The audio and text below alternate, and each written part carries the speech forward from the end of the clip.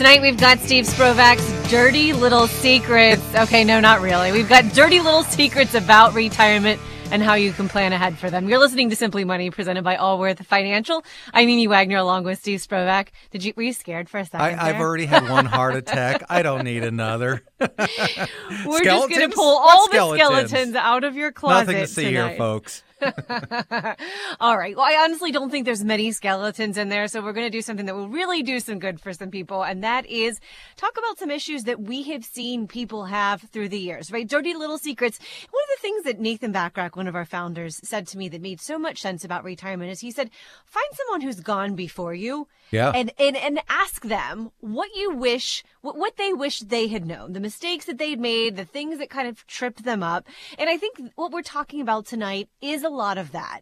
You can go into retirement planning all that you possibly can, but there's still going to be some things that catch you off guard. Hopefully, these are some of the things we're going to cover. You know, Amy, you can learn from people who've done things right, but you can also learn from people who've done things wrong. I think you learn a lot more when people are honest about what they've done wrong. Well, I've seen a lot of the latter. I've seen people retire and it hasn't worked out well, and you know, a lot of it boils down to a couple of areas. And you know, we say it's the little secrets. It's not really secrets. It's just something that, maybe a myth, maybe something people don't talk about or don't fully understand.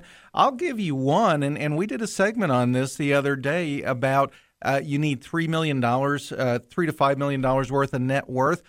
We argued that, and the reason I would argue it is, what is net worth? Net worth is your total value, and I don't think that's a number that matters that much in retirement. Cash flow is the concept that matters a lot more to me in retirement. Net worth, not so much. And also what you spend, right? I mean, that's a number that's a big one. And it's interesting to me because so many people wrongly assume that when you get to retirement, you're going to spend less money. Yeah. I don't think working is a really expensive proposition. I don't know. Maybe, you go to lunch with some people every couple of days or whatever that is, or dry cleaning or the cost to commute. But for a lot of people, that's not a ton of money. But think about what you do on the weekends, right? I mean, those are the things you're going to be doing when you're retiring. Do you play golf? Do you travel? Spend time with the grandkids? I know every time, my parents have taken my kids, it's like, well, we're going to go for a movie or we're going to go to a festival. Sure. Those things cost money and they add up. So I think one of the eyes wide open sort of things about retirement is know how much are you really going to spend in retirement? And then to your point, what is the cash flow that you can expect? And do those numbers jive well? Let's talk first about the net worth side of it, because I hear a lot of people say, I've got the big house that we needed when the kids were growing up, but we're going to downsize. And two things about that.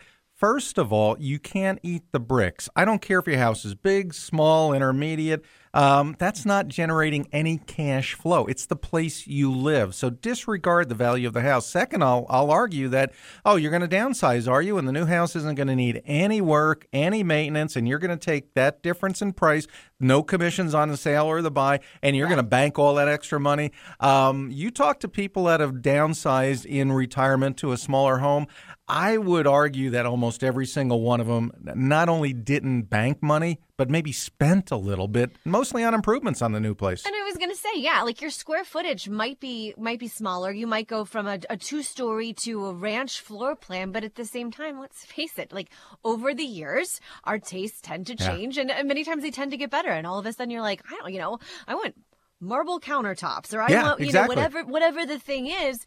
And I'm telling you, as someone who built a house in the past few years, anything you even think about, right? these builders have monetized to a level in which, like, wait a second, like that's how much. So if you're buying or building, the kinds of things that you think you want in that new home, even if it is smaller, they don't necessarily downsize your mortgage payment.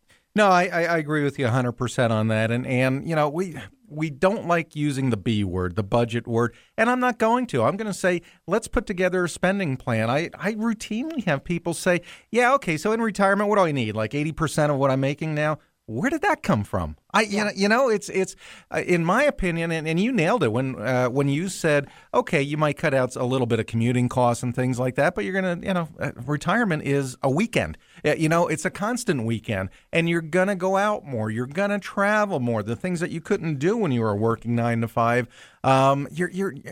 These things cost money, Amy, and I in my opinion, if you're not spending more the first couple of years that you're retired than you expected, you're doing it wrong. Because that's the whole point. You want to enjoy life while you can. Enjoy it, and those things cost money. So don't penny pinch on, I can get by with this much. I can get by with that much. No, plan on, I want to take this trip. I want to do that. We're going to visit the grandkids. We're spending 2 weeks there instead of just a long weekend. Add all those numbers up. Make sure they're part of your spending plan, and then figure out, do I have the cash flow to do it all? I hope the answer is yes.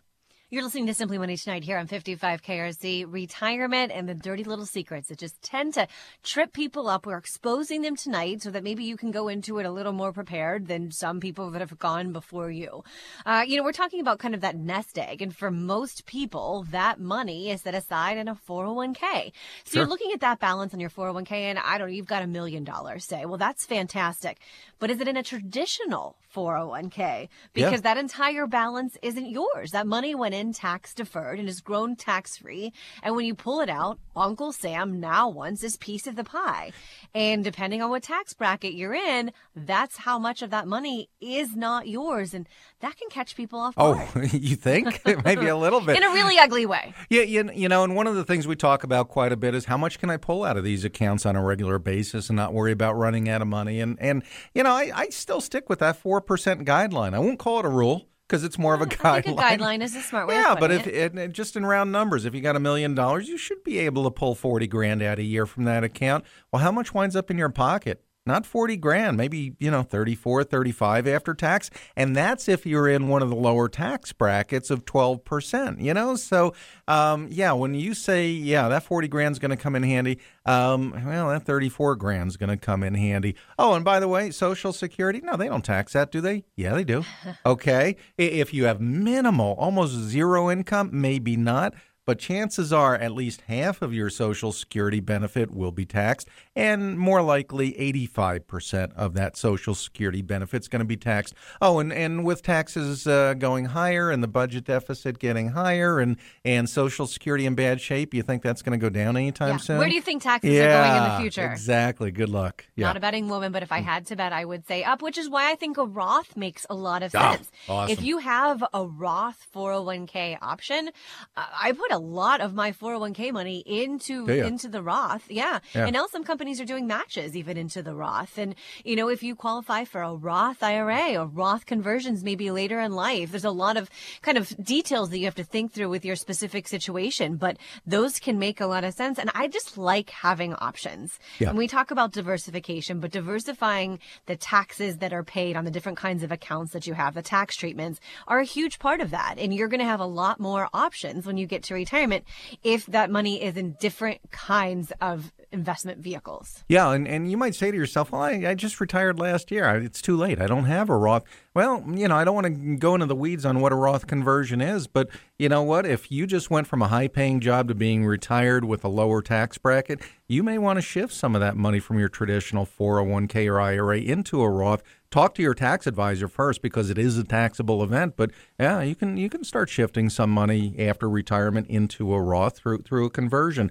I'll tell you, one of the things that really concerns me as I age is what happens with your health in retirement. Yeah. And I don't mean that you're only going to make it 5 years after retirement or anything like that, but nursing home care and out-of-pocket health costs, man, they can dig deep into what you thought was going to be money for travel and everything else. Well, in long-term care insurance, you used to have dozens of options. There were dozens of companies that offered these plans, and you could even wait until you were a little bit older to get them. Fewer and fewer companies are now offering these policies, which means I think that you have to start younger, looking at your options, not necessarily when you or your spouse is on the verge a couple of months out from needing kind of long-term care, but maybe years before that. And I'm not saying that long-term care insurance is your only option, because the premiums can be incredibly expensive. Yeah. But can you self-insure, right? Mm-hmm. What are your plans? Have you looked at the options of,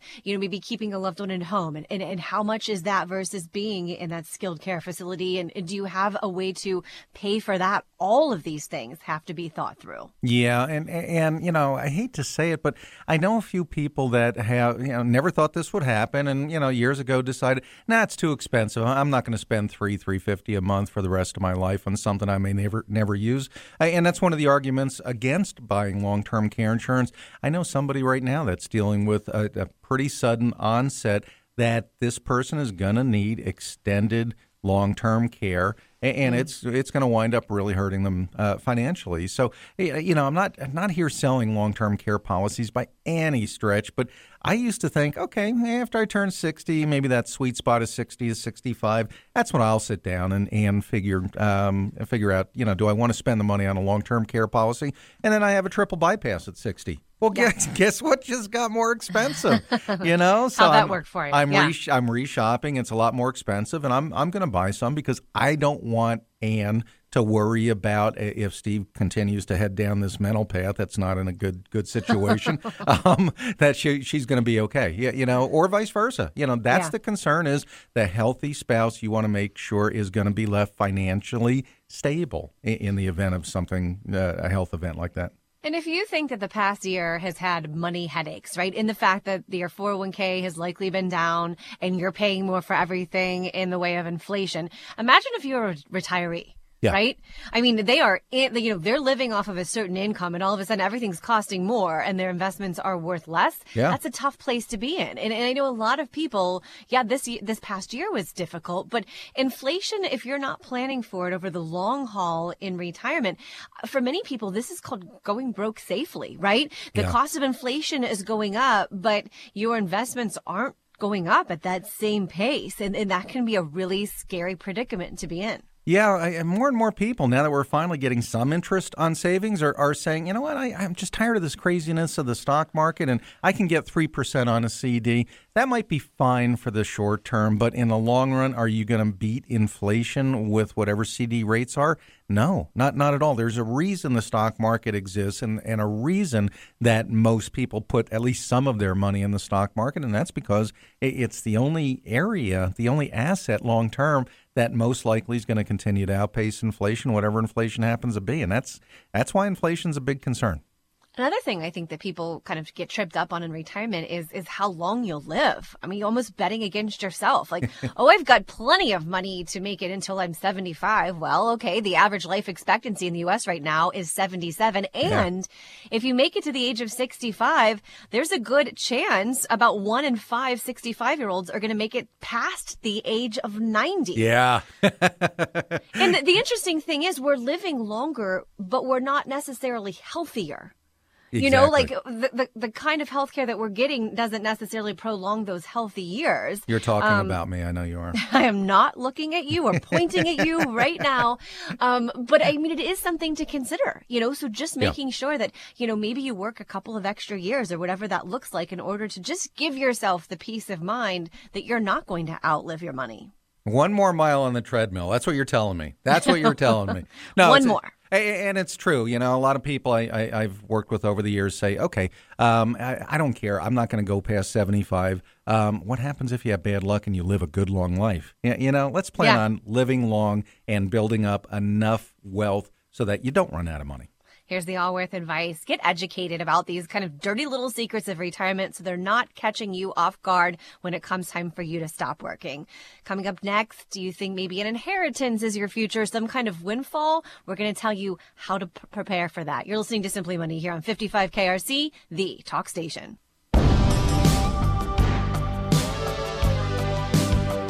You're listening to Simply Money, presented by Allworth Financial. I'm Amy Wagner, along with Steve Sprovak. If you can't listen to our show every single night, well, you don't have to miss a show because you can subscribe and get our daily podcasts. It's really easy. Search Simply Money on the iHeart app or wherever you turn to get your podcasts.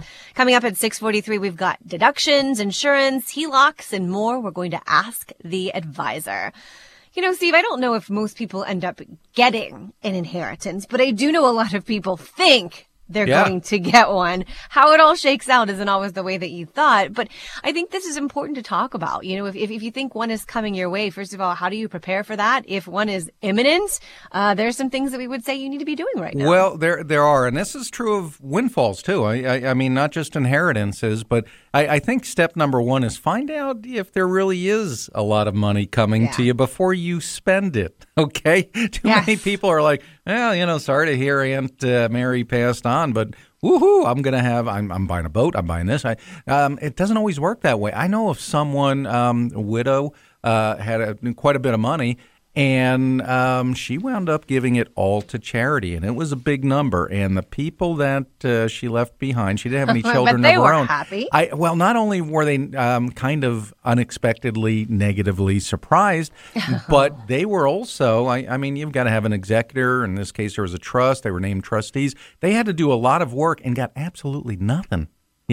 From it, because she wanted to give it all to charity. And, she had her reasons, I'm sure, but, these people were kind of expecting it. Don't count your chickens before they hatch. 80% of people who have inherited money say that it was significantly less than either they had been promised or that they had assumed they had gotten, whether it's the great uncle, the great aunts, the grandparents, maybe even your own parents. Some people look like they live life a certain way, but when you get to the dollars and cents of what's left behind, it's a mere fraction of what you thought. Or even I think about my grandparents who were super, super frugal people, and my dad was an only child. So it wouldn't have been outside of the realm of possibility to think like he would inherit everything, except that my grandpa got Parkinson's at the age of 86, and he went into a long-term care facility, and then my grandma went into assisted living.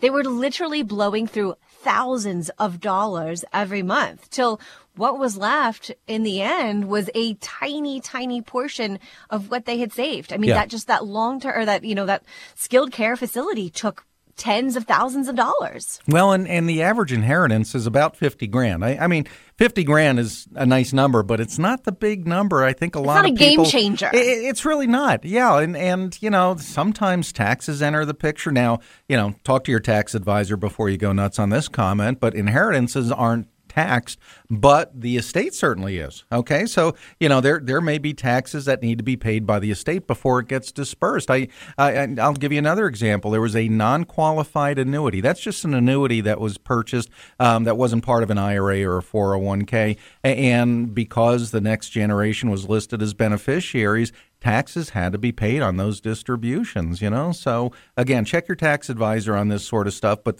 sometimes taxes do enter the picture on inheritances. Okay, so say you are getting a pretty good chunk that's coming your way.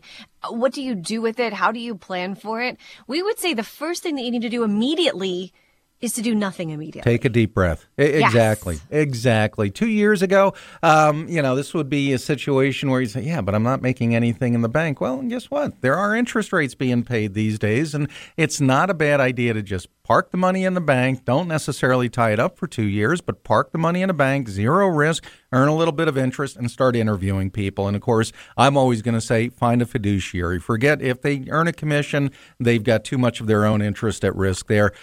Stick with a fiduciary, maybe a fee-based advisor, and interview 2 or 3. Find out who you're comfortable with, who has been recommended, what their references are, and that sort of thing, and pick their brain before you start signing paperwork. They will have some ideas, right, that you probably haven't thought through about ways that you can use that money to grow. And, for some people, it can be a generational difference if you're really smart about that money. So kind of thinking through those things. But yes, finding a financial advisor that you can count on. And it's not pushing you, right? If there's someone who's saying, oh, we can take this money and we can turn it around and we can make X% on it, or, kind of making all these sort of crazy options. No. Step away from that kind of person. That's not who you want to help you with this money. Yeah, and the first inclination is, I want to buy this, I want to buy that. I've always dreamed of that. Take a look at your debt first. And I hate to say it, but this is what we did when we had a small windfall not that long ago. And getting rid of debt is a big weight off your shoulders. I mean, it's a huge weight, and that allows you to buy stuff down the road for cash maybe instead of additional debt. So, consider paying down credit card balances first, and then any other debt, and work your way down the line. Just like when someone wins the lottery, right? You always hear about the people coming out of the woodwork. Oh, I got an some inheritance. Stories. Yeah. Very similar. You're going to have all kinds of friends and family members that love you so much that you didn't even know existed before. It's okay to be selfish, especially as you're thinking through this, taking your time. You really want to think, how can I make this money last and grow, not necessarily make everyone around me a little more rich. And I'm telling you, they'll come for you. Here's the Allworth advice. Be patient, seek out a fiduciary, professional financial advisor to help build a comprehensive plan. And lastly, fight to avoid loaning out that newfound wealth. Coming up next, something you might not have thought of when your big day comes up. How do you maximize the value of your birthday? We'll explain. You're listening to Simply Money here on 55 KRC, the talk station.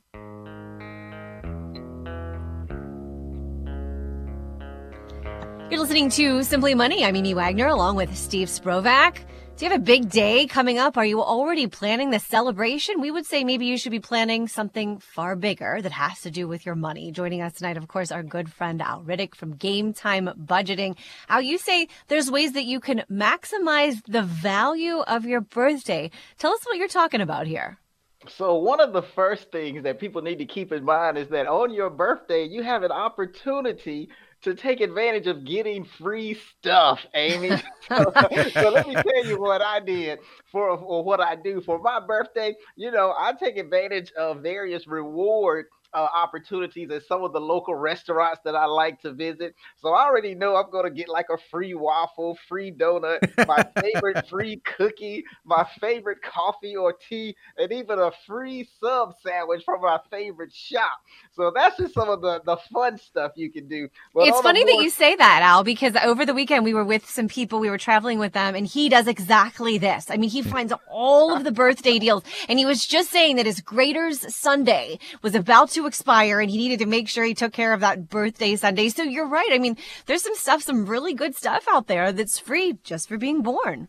Definitely, and just to of course, be a little bit more serious about this topic. I think your birthday is a prime opportunity to take advantage of the opportunity. Excuse me for using the word opportunity so much, but start looking at your life in like 90-day increments, or creating a 90-day game plan as it relates to your finances. You're like, what could you do over the next 90 days that will have the greatest impact on your financial future? For some people, it might be something as simple as making a budget, which, as you know, most people don't do these days.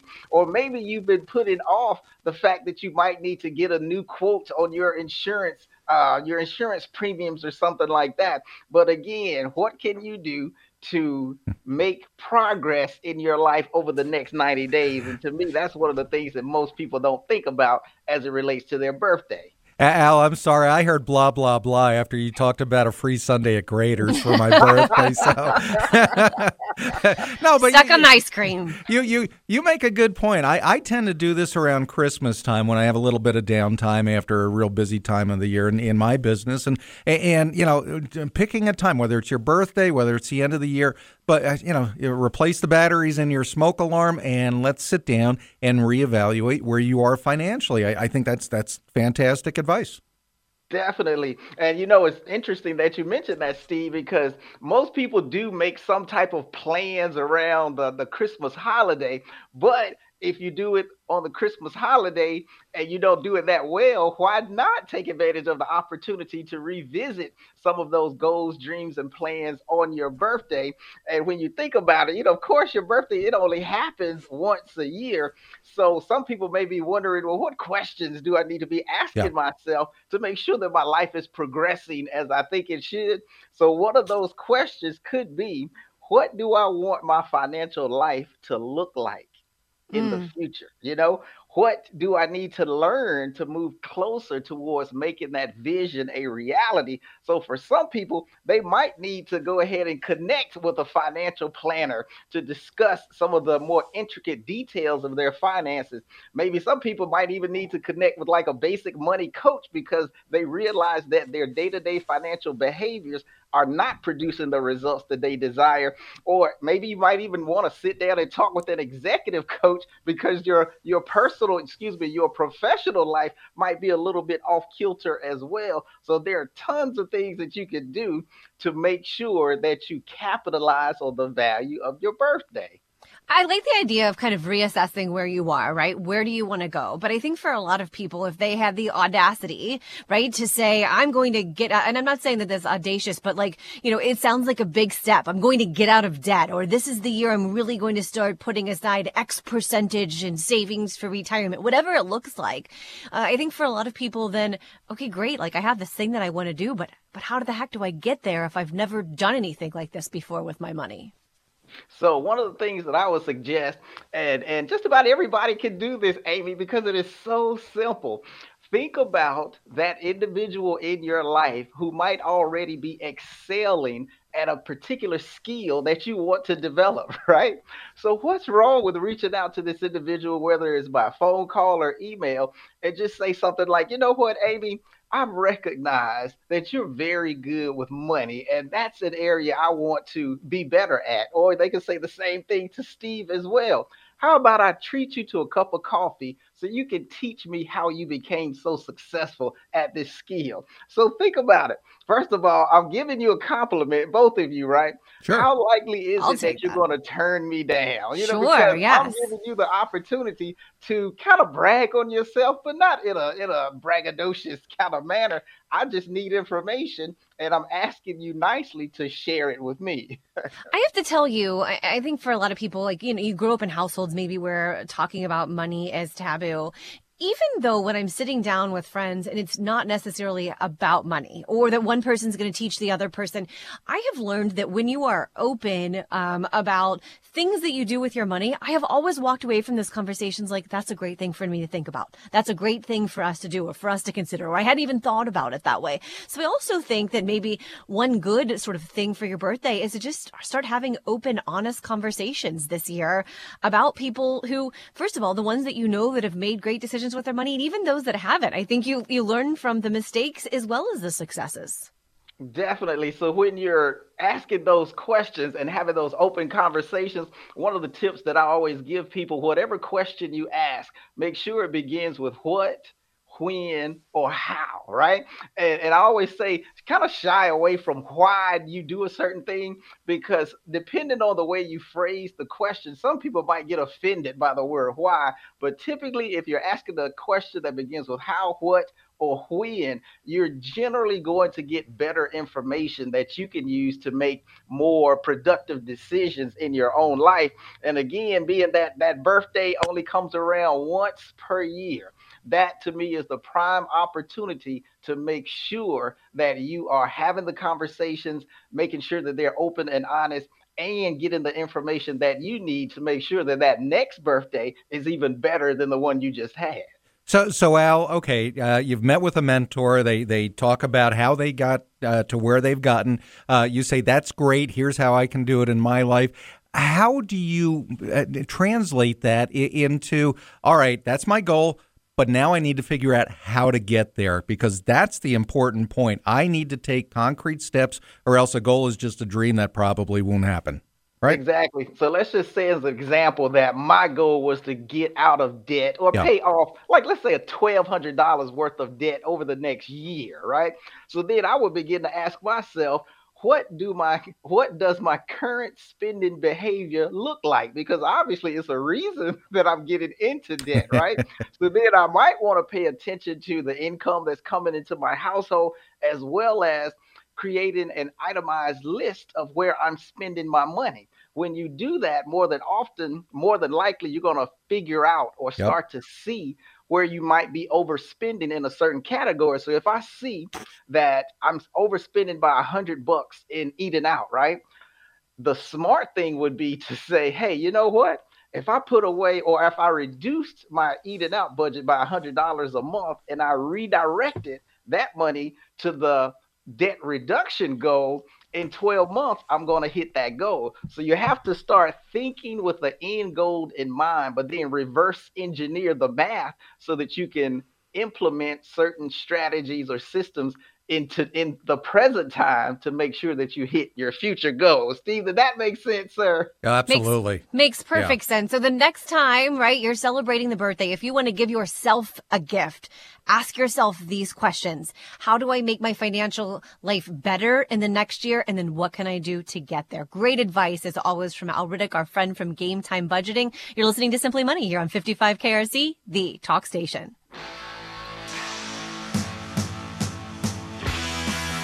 You're listening to Simply Money, presented by Allworth Financial. I'm Amy Wagner, along with Steve Sprovak. Straight ahead, everyone hates paying those car insurance premiums, but we've got some ways that you can save. And if you've got a financial question you'd like for us to talk about here on the show, we'd love to talk about it. So there's a red button to click on while you're listening to the show. It's on the iHeart app. Record your question. It's coming straight to us. Our first question tonight comes from Jeremy in Montgomery. I turned 51 and I see how expensive long-term care insurance is, and how it costs more if I keep waiting to buy it. So are there any alternatives to long-term care insurance? Yeah, there are, but not that much, unfortunately. He's like, there's got to be something else, right? I get it. And I think most people need long-term care insurance because, especially if you're married and one of you winds up needing long-term care, it can bankrupt the spouse. I mean, I've seen some pretty ugly examples. Yeah, there's a type of hybrid policy that you might want to look into because if you're 51, you probably still need a fair amount of life insurance. Yeah. Okay. And you can buy life insurance policies that they're called hybrid because, well, if you wind up needing long-term care insurance, you can get a payout for long-term care instead of a death benefit or in lieu of a death benefit. And that's something that I think is going to catch on and become a lot more popular because everybody needs one or the other and sometimes both. So, it might be a little bit more financially feasible for you to look at a hybrid policy like that. Just talk to a couple different agents so you get some decent quotes. Next question comes from Carol, who lives in Cold Spring. If I want to replace my income in retirement, which deductions that are on my paycheck go away and which will be part of my post-retirement calculation? I think it's funny how many people don't think through this, right? I know. I mean, part of your check now likely goes to a 401k. Yeah. Saving for retirement. That's absolutely kind of wiped off the picture. Also, your health insurance, whatever you have to pay for that, although now you're paying Medicare premiums usually when you get to retirement. So that cost can catch you off guard. So I think it is smart to look at just that pay stub because some of the things will continue and some of them will not. But, I'd really break that down even more simply, Amy. I would say, what's your take home and how much of that take home do you routinely and consistently save? Yeah. Okay. Because that if it's okay, I don't save anything. It seems to, come into my bank account and go away. That's how much you're spending. And how much you're spending is not going to change that much. As a matter of fact, like we've talked about at other times, it may increase in retirement. So, take a hard look at what you're actually spending. And in retirement, I don't think it's going to be much less, and it might be even more. You're listening to Simply Money tonight here on 55 KRC as we ask the advisor your questions. Next question comes from Dawn, who lives in Green Hills. Do I have to use my parents' financial advisor when I inherit their assets, or is it better if my advisor is in my home state? You can use anybody you want, Dawn. Yes. Just because I'm sure that advisor would like for you to go ahead and use them, but not a necessity. Advisors get paid on assets under management, and they don't want to see any assets go away. So, they're going to try to convince you to use them, and your parents might have loved them, but you are not your parents. In your case, Amy, I mean, that's a situation where, okay, how do you feel about this? Would you necessarily stick with somebody just because they were your parents' advisor? Oh, definitely not. Yeah. Definitely not. Because my person is my person. And, by now I've had a relationship with them for years, and so I'm not going to absolutely change based on who they have. Now, if you like that person, and I also think it's worth mentioning here that as your parents get older, it would be nice if you were involved in the conversation between them and their financial advisor just to get a lay of the land. So I think it's someone that you should know and probably have a relationship with, especially if your parents are starting to age. But no, you're not. You can use whoever you want. I agree 100%. Peter in Addiston says, is it a good idea to get a home equity loan with a paid-off mortgage? You just paid off your mortgage. What do you think, Amy? Take on more debt? Yeah, it's like Why? taking steps forward to take steps backward. Yeah. And I always laugh because I think it's like when people see that 401k balance, right? That money is just sitting there and they're like, well, I need to use that for something else. And I feel like it's the same with the equity in your home. Once you learn, you get on Zillow or whatever it is, and you see how much your home is worth. It's like, well, that's just money that's tied up there. Yeah. How can I use it to my advantage? I have seen this backfire far too many times. Well, and a lot of people say, okay, but you know what? I would have a better interest rate when I go and buy my next car. Okay, so you want to buy a car, and if things head south on you, you're putting your house at risk instead of a repossession of the car. I don't like it. Not at all. Nope, don't like it at all. Coming up next, we've got ways to save some money on your car insurance. You're listening to Simply Money here on 55 KRC, the talk station. You're listening to Simply Money, presented by Allworth Financial. I'm Amy Wagner, along with Steve Sprovak. Car insurance. I feel like once you get it, you really never think about it. But sometimes, right, you get the bill in the mail the next year and you're thinking, wait a second, is that how much I paid last year? That seems like a lot of money. And actually, I've seen several studies that say car insurance is on the rise. So the question for you is, when's the last time you shopped around? Yeah, and I know you're supposed to, and I know there are savings out there, but we may be on different sides of this, Amy, because I've got a 30-year relationship with our insurance agent, and it's because I've known her family for literally that long, if not longer. And I'll tell you what, the one big claim that we had, they jumped into action and they got a client for life. So I'll shop around, I'll cost compare. I'll ask her first if she can do anything to reduce our premiums, and she has come up with some ideas. So shop around, but don't be afraid to go back to your existing relationship and say, here's what I'm hearing out there. Can you match or do better? Well, and to your point, I, for the longest time, used the same insurance company that my dad had used for years, right? And I never shopped around. I never thought about it. And then when I got remarried, my husband was like, well, you can get this for cheaper. And I was like, no. This company takes great care of me. And it was a big online provider, but I'm telling you, there was substantial savings. Okay. So at least do the research to figure out what you could and go back to that company and say, this is what, online they can do for me or whatever. And I think to your point, when you do have an accident, that relationship does make it so much easier to get through that. But shopping around, doing the research, it can never hurt. Well, and there are certain basic things that, let's take a fresh look at it because, our lives get so busy and you just don't have time to think about, all right, do I have Netflix plus Disney Plus and, all that kind of stuff and work your way down the list. And do you ever get to your insurance? But you know what I found is, okay, I've got AAA because I've got a couple old beater cars and I want to make sure we've got roadside assistance. Mm-hmm. Why would I pay for roadside assistance through my regular car insurer if I've already got AAA or vice versa? Yeah. Okay. Good point. Why pay double for the same service? Yes. And so also the look at bundling. I mean, this is like a big kind of insurance term. And it can save you money and it can't. But I would definitely ask that person, okay, if I bundle my home and car, or if you have a motorcycle or a boat or some other fun toy that you have to insure, right? Can you bundle those things together and save on those policies? Work the plan both ways and see if it ends up making sense to you. Yeah. And one thing I did do years ago, and this was my agent bringing this up, I said, how can we reduce our my cost because it's been bumping up every year. And she said, well, why do you have such a low deductible? Well, because I don't want to pay anything if I have a claim.